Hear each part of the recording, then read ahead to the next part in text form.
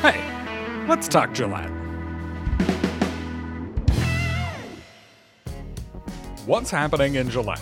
Next week, August 2nd, is a Gillette City Council meeting. But let's take a look at some other City of Gillette happenings in the next week or two. Last week, I made a joke about being unable to think of any new ways to present the street sweeping information. Anyway, the street sweepers will be in Ash Meadows, Lime Creek, Northland, Prairie Blossom, Heritage, and Anderson subdivisions between August 1st and August 5th. I'm sure that I'm preaching to the choir here, but remember to park vehicles and trailers in those subdivisions off the street. Primary election day is August 16th, but remember, you can also participate in early voting now. You can vote early by going to the elections office in the county courthouse, or request and fill out an absentee ballot.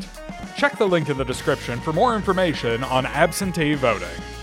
The Campbell County Fair starts today, July 29th. Head out to Camplex to see the rodeo and trade show, free entertainment, livestock events, and special ticketed events like the Demolition Derby and more. Visit cam-plex.com for tickets and more information. The Sturgis Bike Rally begins at the end of next week, but for such a huge event, people are already showing up. This is just a reminder to keep an eye out for motorcyclists on the roads, for everyone's safety. And here's what's on the August 2nd City Council agenda. There will be one somewhat contentious item from the July 26th City Planning meeting. Council will have a public hearing and consider an ordinance to amend the district zoning map of Twin Pines subdivision, rezoning 3 lots from RS, suburban residential, to AG, agricultural. This item failed unanimously at City Planning. Council will consider a couple of projects supported by optional 1% sales tax funds, including accepting public improvements for the 2020 sanitary sewer main project and the Splash Park Phase 2 project, and entering into a professional services agreement for design and bidding for the 7th Street water main replacement project.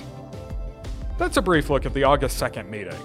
You can find the agenda on the city website, gillettewy.gov, and click on any item link in the agenda to get a deeper explanation of the topic and see any supporting documentation. Sign up to receive meeting notices by going to the same website and clicking on the notification program link in the quick link section at the top of the home page.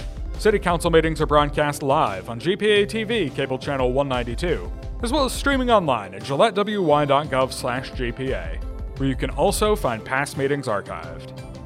Remember, the August 9th City Council meeting is canceled, but I think that I'll still have something to share with you next week. Let's Talk Gillette is a production of Gillette Public Access Television and the City of Gillette. For more information on city operations, visit the city's website, gillettewy.gov, or follow the City of Gillette on Facebook or Instagram.